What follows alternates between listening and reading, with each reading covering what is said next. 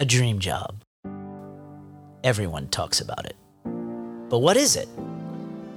I like to think of a dream job as one in which you're not only treated well, paid a lot, doing something you like, but one where you have the opportunity to work on something that really, really matters. Something that could make a real difference in the world. That's why I think that Tana Sullivan has what could very well be the coolest job in Asia. No, strike that. The coolest job in the world. Look, I'm not gonna lie. It is probably the coolest. That's right. It makes me jealous. That's for sure. I'm gonna own it. I'm gonna own it. So, I mean, in the beginning, I had joined Gojek as the first head of sustainability. Yep, you heard that right, folks. Back in October 2020, Gojek hired Tana as its head of sustainability. Then, after the Indonesia headquartered super app merged with local e-commerce behemoth Tokopedia, Tana became the head of sustainability for the newly merged entity Gojek Group. And the best part of it is that Tana's role didn't exist before she joined the company. It was literally made for her. From JobStreet and Tech in Asia, this is How to Get a Job at a Unicorn, a podcast where I talk to employees at Asia's top tech companies and find out exactly how they landed their gigs. I'm Peter Bithus, CEO of Seek Asia, parent company of JobStreet and JobsDB around the region. And in this episode, I'm going to tell you the story of how Tana managed to get a job, and such a high-level one at that, carved out for her at Indonesia's top unicorn and Southeast Asia's third most valuable startup. But first, I know what you're thinking. What does a head of sustainability even do? What does head of sustainability entail? I'm assuming it's not business sustainability, but what is it? Yeah, so I mean, look, well, you could argue it is business sustainability. That's true. I'm sure you would argue that, yes. Yeah, so it's covering, I mean, for those who are familiar with it, it's covering, environmental, social, governance, ESG performance for all three companies, and obviously for Gojek Group. And it ranges from everything from the kind of black and white environmental impact that our company has and our ecosystem, to the social impact that we have. And I mean that in less so of a traditional CSR perspective and more of the millions of driver partners, merchant partners, sellers that we work with. Do we have a systematic and strategic way of measuring and improving the income generation opportunities for them, their livelihoods for the long term, their economic resilience in particular, especially, which was heightened during the pandemic. And so that's kind of covering the social part, which also includes diversity and inclusion internally, which is something very close, obviously, to my heart. To then the governance aspects, which is the kind of infrastructure of the company itself and how we integrate ESG into the company's DNA and governance mechanisms. So making sure, for example, the entire leadership are not just aware, but are co-owning these mandates with me, because ultimately it's the business units who are responsible for the implementation of a lot of the kind of roadmaps that we've built out for 2030. Like I said, dream job. But Tana didn't come from the startup world. In fact, her background was in public policy. Tana's Canadian, but she grew up in various places around Asia, spending most of that time in Indonesia. She's half Indonesia on her mother's side. In university, she studied political science, eventually working her way up to a master's degree in international politics and political economy. Try saying that 10 times fast. But exactly how did she go from that to working for a $30 billion tech company in Indonesia? I mean, her resume at this point looks more like that of a future policymaker or a diplomat than that of some startup executive. Well, the humble person that Tana is, she says that sometimes life just happens. Peter, I think you're making an assumption I was particularly strategic about my career decision. No, but I think that's the point. I mean, if you weren't, that's okay, because I think a lot of people out there, They're like, oh my God, what do I want to do in 5 years? And do I have a career plan and this and that? It's okay, right? Exactly. So how did you start out? I mean, look, it was so stressful for me in the beginning, because I knew what I was passionate about. I knew I wanted to help people. I wanted to work with people.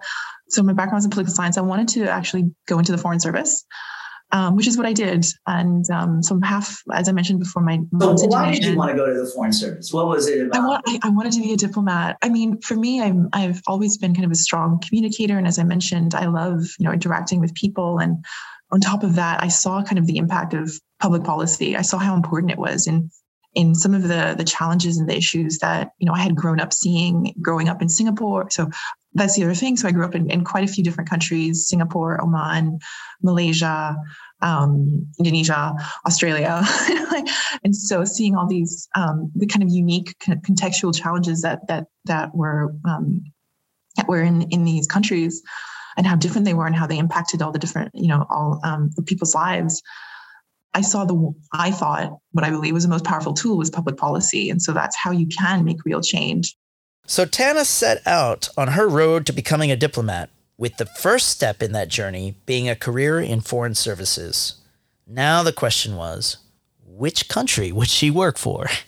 That's a good question. I applied and to the foreign. So I wanted to work for the Foreign Service in Australia because that's kind of where that's where I was based at the time, and I kind of had the most reference points. Even though I didn't grow up there, I did have the most reference points too. But I thought, what the heck? I'll also try for the Canadian Foreign Service because I can. And sadly, very devastating, I didn't get into the Australian one, but I did get into the Canadian one. And it's a funny story because when I had to do my security clearance for it, I actually met with the head of security clearance at the time for what was known as DFATE, the Department of Foreign Affairs and International Trade, in Ottawa. And he looked at me, he was like, I've never, when my team brought me your file, we don't even understand why you're Canadian, because I'm a Canadian who was not born in Canada and never lived in Canada, who was also born to a Canadian my father, who is not born in Canada and has never lived in Canada. So he's like, we're so confused. And he's like, why do you want to work? Why do you want to work for the Canadian government? Despite how unusual it was, her security clearance checked out, and Tana spent the first couple of years of her career in the Canadian Foreign Services, based in Japan, of all things. Eventually, finding herself being moved back to Canada in Ottawa to work as a public policy analyst and later a policy officer for things like nuclear security. And while Tana enjoyed the challenges of working in public policy, an opportunity to move closer to home soon came a-knockin'. At the time, there was a lot of job openings coming up in Australia as they were preparing for the G20. So they hosted the G20 summit in 2014. And they were looking, funny enough, for someone to be a liaison officer with Indonesia. And I was like, that's me. So Tana moved back over to this side of the world, leading trade and investment facilitation for businesses in Queensland to and from Southeast Asia and China. But after 3 years in that gig, Tana found she wasn't making the impact that she'd yearned for when she started out. I got pretty jaded, right? I mean, you write policy brief after policy brief after, and you see all these, you sit in your office and you use thousands of these things, and you work with ministers. Some are great, some are not so great. But you're completely beholden to the government that is elected into power, right? And so it really, you could, every 4 years, your department or your ministry's kind of direction would change depending on the individual that was there or the administration that was elected. And I'm not to say that it's everybody knows government's not perfect, but at the time I thought, it's so bureaucratic. It's really getting dry. It's getting the same old thing, and you just don't see change. You see these policy briefs come through your desk and then disappear into the night. This isn't the first time I've heard of that kind of sentiment across my career. So often I've heard of people who were in the private sector go to work for an NGO or in the government, but when they get there, they realize that it's really, really slow. In fact, it's sometimes downright Byzantine, beholden to agendas, and then it dawns on people that actually the private sector pointed in the right direction by the right leadership, can make a difference in a compelling way much, much faster. And that was something that Tana was beginning to realize as well. But she couldn't just jump into it. After all, she'd spent 7 whole years working in the public sector. Luckily for her, through the G20 summit in 2014, she'd gotten to work with the chairman of the B20, or the Business 20, one of the 5 streams that advise the G20 leaders on policies as they relate to, in the B20's case, the private sector. And that connection helped Tana get her foot in the door at the World Economic Forum. So I got to know quite well the chairs and the working groups and so forth. And so he said, hey, I go to this little meeting called Davos every year. And hosted by an organization it's a nonprofit called the World Economic Forum. And, they bring together all these business leaders and government leaders around the world. And they're looking for someone to build out, to basically join their Asia Pacific team.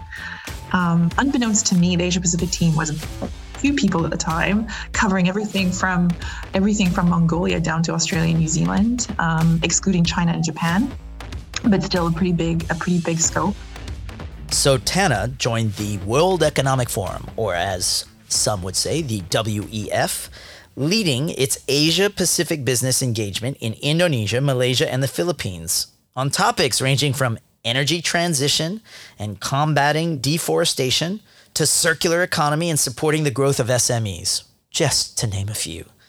It was then that Tana met her now employer. So while I was at the forum, I was responsible for Indonesia, Malaysia, the Philippines, and engaging companies and business leaders from those markets.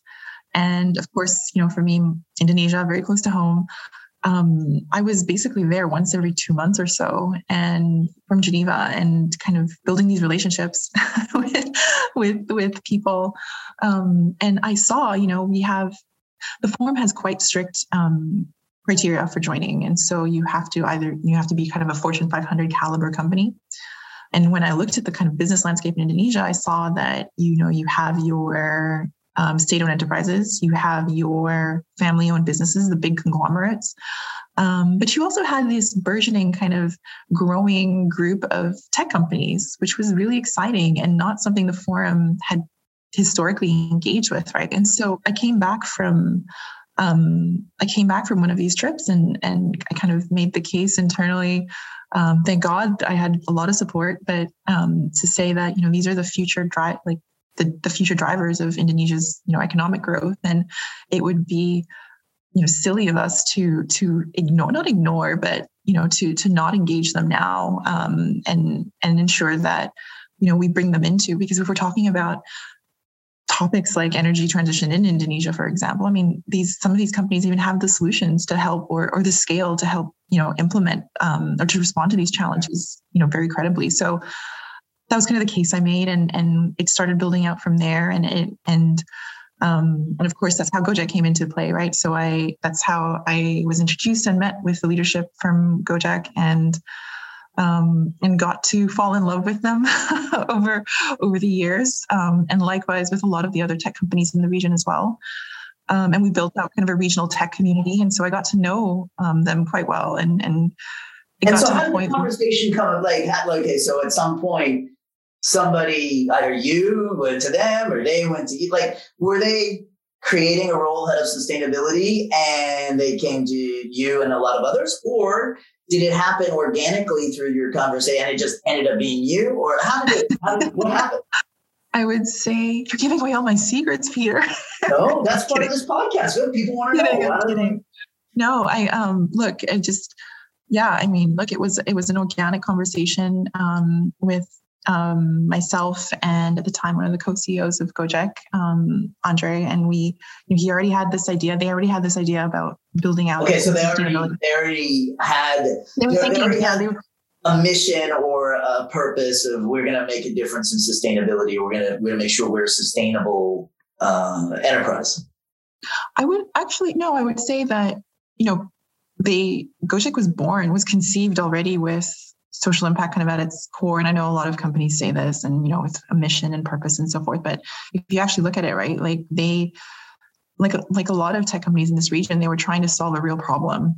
And that was, the congestion in cities like Jakarta, but giving people back time that they were losing through the horrendous traffic conditions, but also providing, a more systematic way of income generation for the now millions of drivers we have. And lo and behold, over 10 years later, it's an incredible model.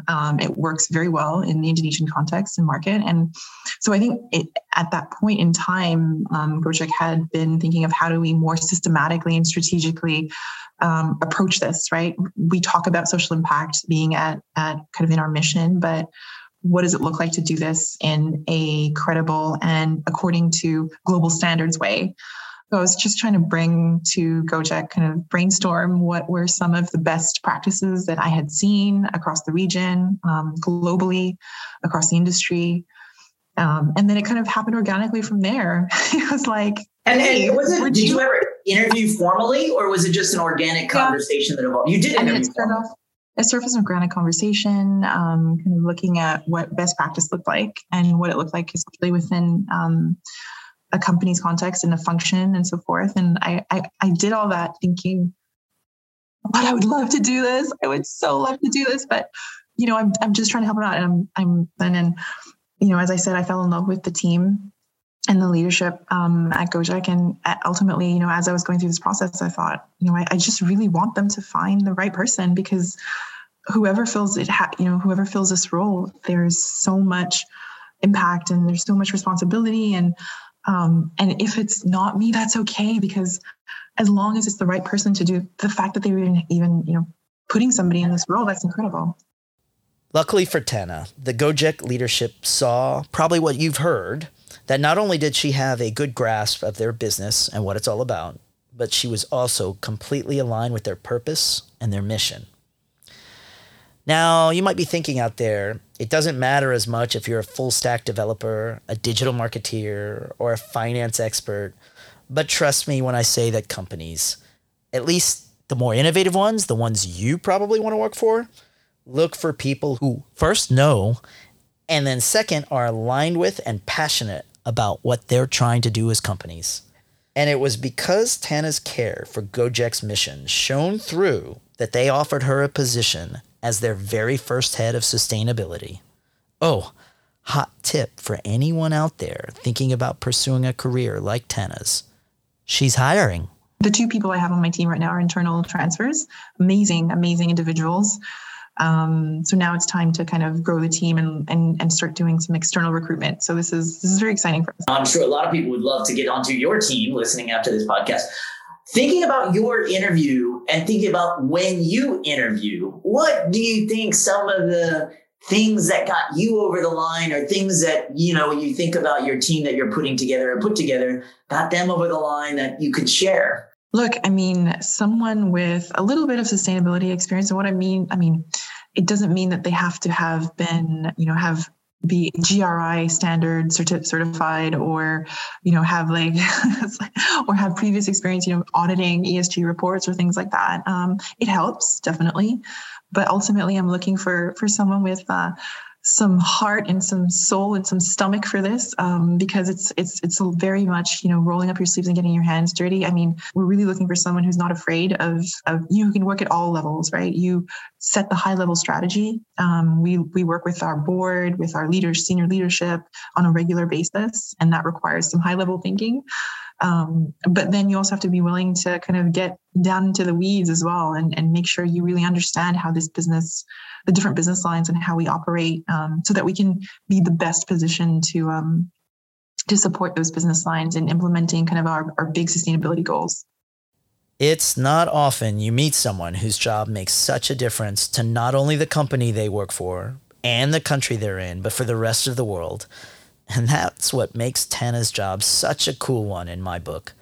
So I hope you've had as good of a time listening to her story as I did when I first heard it.